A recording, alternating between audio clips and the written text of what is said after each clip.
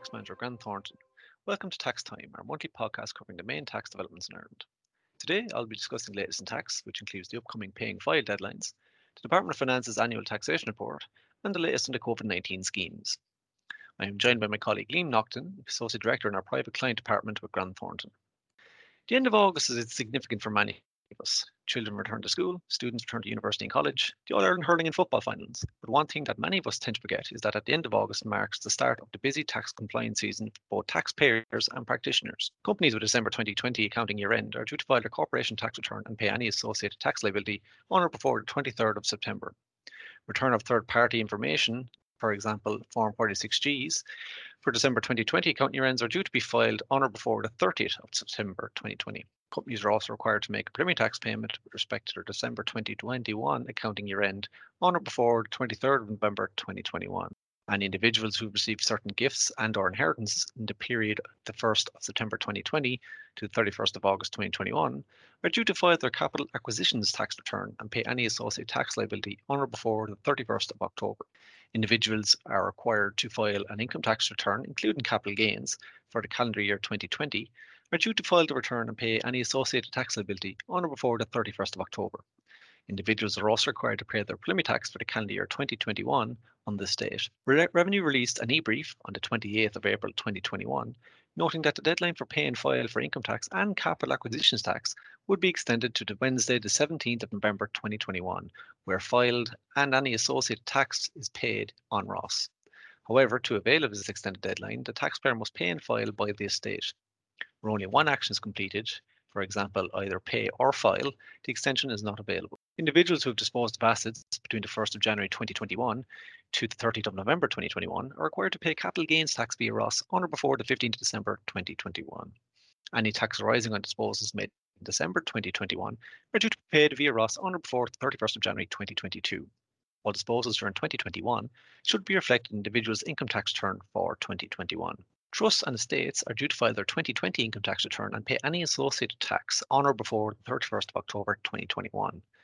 Partnerships are required to file their 2020 income tax return on or before the 31st of October 2021. Revenue released a new share scheme return known as the Employer Share Awards Return, or Form ESA, with respect to certain share-based remuneration, including restricted stock units, restricted shares, convertible shares, forfeitable shares, discounted shares, and any other award with cash equivalent of shares.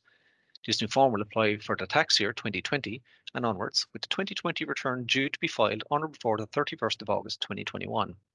For subsequent years, the reporting dates of the Form ESA will be due to be filed on or before the 31st of March following the relevant tax year, in line with other share reporting obligations, for example, Keep 1, RSS1 and ESS1. Minister for Finance, Paschal Donoghue TD, published the annual taxation report on the 10th of August, which looks back on the developments in taxation receipts and the impact of COVID-19 has had on the Exchequer. The Minister noted that the report offers valuable insight into the performance of our tax receipts last year and the impact on public finances. The report notes that revenue fell by just 3.6% last year, which is compared to a fall of nearly one-third during the global financial crisis. The report contains some interesting observations regarding the progressivity of our income tax system and the impact on tax receipts. As many of those who lost their job during COVID-19 were lower earners, there was only a minor impact on income tax receipts. The report notes that the progressivity of our income tax regime means that we are dependent on a relatively small cohort of income taxpayers for the bulk of our income tax receipts. The report also notes that the threat of future corporation tax receipts as a result of further global tax reforms, which would see some profits diverted to other jurisdictions. It is incredibly difficult to predict the impact of the proposed global changes on our future corporate tax receipts, not least because much of the important finer detail has yet to be agreed. While not noted in the report, it is also possible that corporate tax receipts might increase in the future, if, for example, we are obliged to increase our corporate tax rate to 15% and there is no significant outflow of FDI as a result. The expiration of certain intellectual property tax allowances could also see Ireland's corporate tax revenues increase in the future years. Overall, the trends we saw emerging towards the end of 2020 have continued into 2021, with income tax and VAT continuing to outperform and corporate tax receipts remaining strong. The Minister also noted that the COVID-19 pandemic and associated public health measures had a relatively muted impact on the overall taxation receipts, relative to the impact on the labour market, largely due to the resilience in income tax, which fell only 1% year on year. This is attributable to the progressivity of the income tax system and the sectoral nature of the COVID shock, with the most affected sectors dominated by employees towards the lower end of wage scale and that were, as a result, largely outside income tax net. Revenue issued guidelines in July regarding the new EWSS eligibility review form that is required to be submitted to Revenue via Ross to ensure continued eligibility for the scheme. This form was made available in Ross from the 21st of July 2021, and the form was due to be submitted by the 30th of July with respect to June 2021 month-end EWSS eligibility review. This form is required to be submitted on the 15th of every month in order to ensure that employers continue to qualify for EWSS. For example, the form must be submitted on Ross by the 15th of August 2021 with respect to the July month-end EWSS eligibility review. Revenue have noted that there is an increase in the number of eligibility review form filings before the deadline. However, there are still considerable numbers of forms not filed with respect to June and July. It has been noted that Revenue will continue to pay the EWSS subsidies in the short term. However, all payments will stop from the 1st of September where employers have not filed the June and July eligibility review forms. It is expected that Revenue will write to as many employers as possible to remind them of their obligation to file eligibility review form to ensure that they remain entitled to the EWSS subsidy. For employers who have become ineligible for EWSS or who wish to stop claiming the subsidy, they should deregister for EWSS on Ross via the Managed Tax Registrations function. I am joined now by my colleague Liam Naughton, Associate Director with our Private Client Department at Grant Thornton. Hi Liam, thank you for joining me today to discuss the importance of pension planning, what to consider, and why you should make your pension work for you. Liam, many people in Ireland have a mental block over pension funding. What are the key benefits and why is it important to plan early? Thanks, David. I suppose, first of all, pensions are the most tax efficient method of saving and investing in Ireland. Many people hope to retire between the ages of 60 and 65, but with extended life expectancies, we may need to fund our lifestyles for 20 to 30 years or more into retirement. For those who live well past their life expectancy, they might actually need to fund their income in retirement for longer than they were working in the first place. The tax benefits are generous within pension structures in Ireland. The Irish system works off an exempt taxed basis. So what that means is that we receive tax relief on contributions paid into the pension. So that's typically at your marginal rate up to 40%. All investment returns accumulate within the pension tax-free. We're then entitled to a tax-free lump sum on drawdown of our pensions. So that can be a percentage of the fund itself, or it can be based on your salary and service with an employer. Tax is then payable on any income received in post-retirement. So at the very end of the life cycle. That is determined by whether you're taking income from an annuity or an approved retirement fund. An annuity is a guaranteed income for life from typically a life insurance company. But I think it's important that people know that in an approved retirement fund situation where it's a fund that's giving you income in retirement, it's invested and all investment returns within the approved retirement fund also accumulate tax-free. I think one thing that's very important even at the start is that pensions are just one piece of the puzzle when it comes to managing your long-term wealth. If you're a higher net worth individual and you have different multiple income streams or you've got different investment assets that are accumulated in all different sources, it's important to make a plan that sets out what's the most efficient way to use your wealth over the long term. I think the only way to really do that is to sit down with a proper advisor and create a financial plan that's based on your cash flow, your expected asset values in the future, and to really understand how your money works. Because I think a lot of people, especially in the high net worth side, it's not a case of my pension funds my income in retirement anymore. It becomes part of your tax planning. So they're really the key basics when it comes to pensions in Ireland, especially. Thanks for Liam. Yeah, that's very helpful, especially knowing we're going to need our pensions for much longer down the future than may have been the case 20, 30 years ago. So it is very important to kind of consider pension early and also, as you said, for higher net worth individuals on other wealth planning pieces. As we approach the income tax filing deadline for 2020, what should people be aware of from a financial planning perspective? I think some people like to refer to the filing deadline as pension season because it tends to be the busiest time of the year when people are making lump sum contributions into their pension funds before they file their tax returns for the previous year. When you're filing your tax return for 2020, you have the opportunity to backdate pension contributions in respect of your income for the year. The maximum contribution payable for which you can claim tax relief is done on an age-related basis. So for those who are 30 years of age or younger, you can actually contribute up to 15% of your income into a pension and get tax relief on it. This increases on a stage basis up to 40% for those who are over 60 years of age. However, there's an earning cap of 115,000 that applies. So for anyone whose income is over 115,000 in the year, that's your cap on your percentage basis for contributions.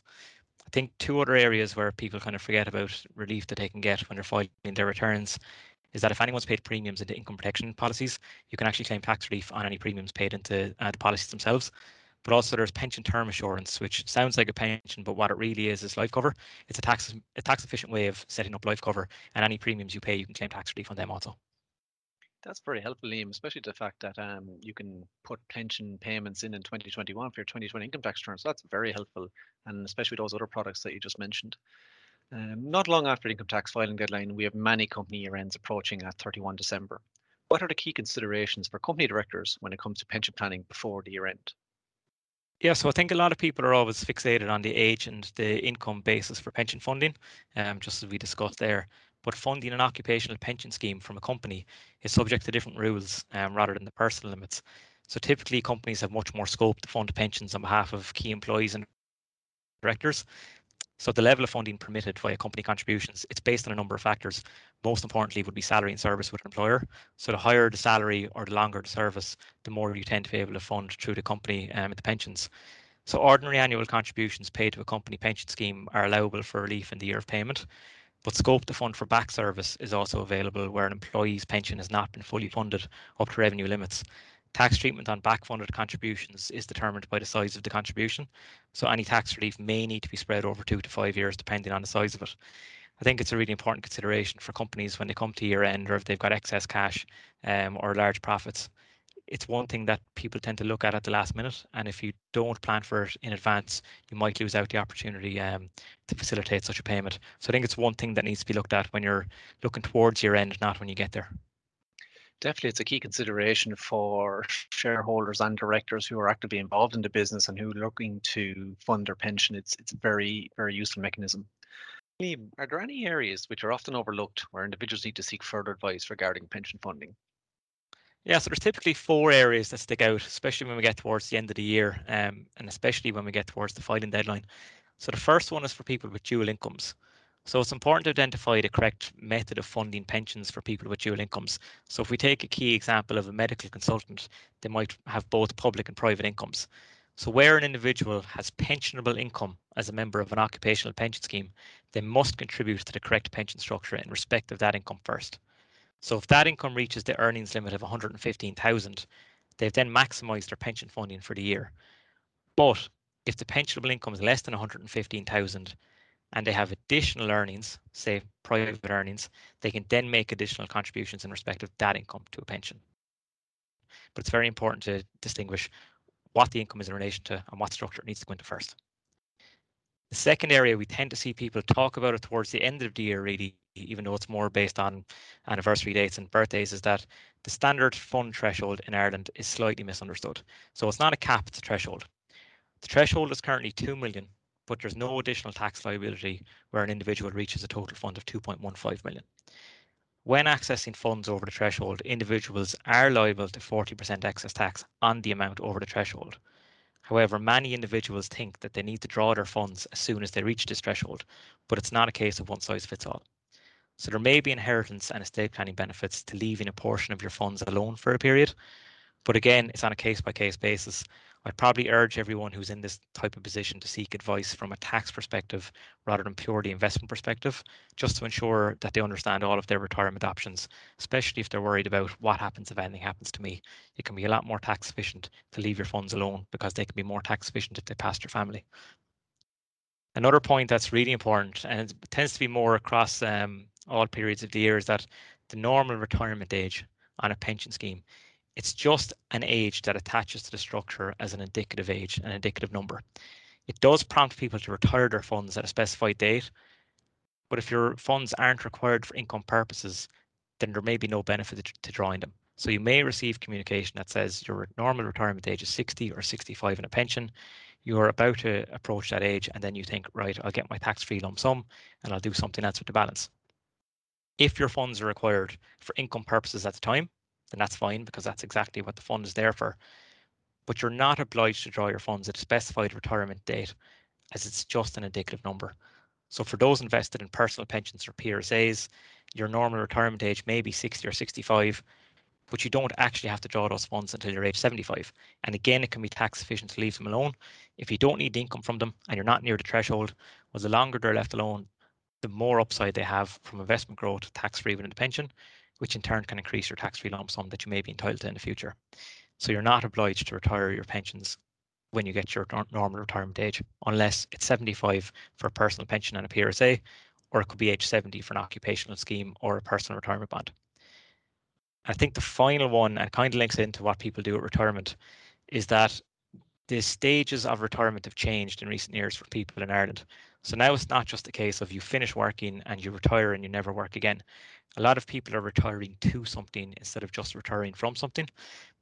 So their pensions, they don't necessarily take effect to say, I'm going to give myself an income from day one after I retire. So the main route of retirement over the last few years has been to take 25% of your lump sum, typically as a tax-free lump sum up to 200,000 in your lifetime. Anything additional from lump sums up to 500,000 is then taxed at 20%. But what people would have done in the past is they would have taken a lump sum based on potentially their salary and service, and they would have bought an annuity, which is a guaranteed income for life. That's linked to interest rates. Interest rates now are historically low, so the annuity that people are able to buy from insurance companies isn't as attractive as it would have been in the past. So now once they take 25% of a lump sum, they invest the balance in approved retirement funds. An approved retirement fund is a post-retirement pension, and people always think I need to de-risk my pension from an investment perspective as I get towards retirement age. And that would have always happened in the past, because when you were going to buy an annuity, you de-risk your funds, you'd invest in cash bonds before retirement, and then you'd purchase your annuity for the rest of your life. But now with approved retirement funds, they're invested, they've got a fund value, they will pass to your family in the event of anything happening to you. But you do need to take a minimum income from them every year. So depending on your age, that could be 4 or 5%. Some people may need to take 6% a year if their approved retirement fund is over 2 million. But since the funds are invested and there's money being paid on an annual basis, if you were taking 4 or 5 or 6% out of your fund every year, you could be doing that for 20 or 30 or more years in retirement. So you need investment returns to try to give you returns that net against what's coming out. Because if you're at risk of taking too much out of your funds too early, you could get to the stage where 10, 15 years before you may pass, your income may run out from your pensions. So typically in Ireland, we thought we had to de-risk when we got to retirement, but people are taking too little risk now. So it's really important to take a long-term view when it comes to approved retirement funds. Yes, you've gotten to retirement and you wanted to protect your lump sum, and it's fine to de-risk towards that. But when you're reinvesting for post-retirement, whether it's going to be for potentially 20, 25, 30 years, you need to look at it as a long-term investment. You're probably not going to have another investment that's as long-term as that in the future, so you can afford to take risk with it. So it's all about trying to protect yourself and protect your income in retirement, because nobody wants to get to age 80 or 85 and then their income reduces significantly. There's a lot of food for thought there, Liam. So thanks very much, especially around knowing your retirement age and knowing you don't need to retire your fund is hugely important. And then obviously on the risk element of your fund portfolio when you do reach retirement age. So that's very, very helpful. Thanks, Liam, for the insight into the importance of pension planning and understanding what your pension can do for you. That is it for today. Tune into our Tax Time podcast next month, where we'll be discussing the latest tax issues that may affect your business. If you need more in the meantime, visit our website where you'll find many fact sheets and insights into the topics we discussed today. Thanks for listening.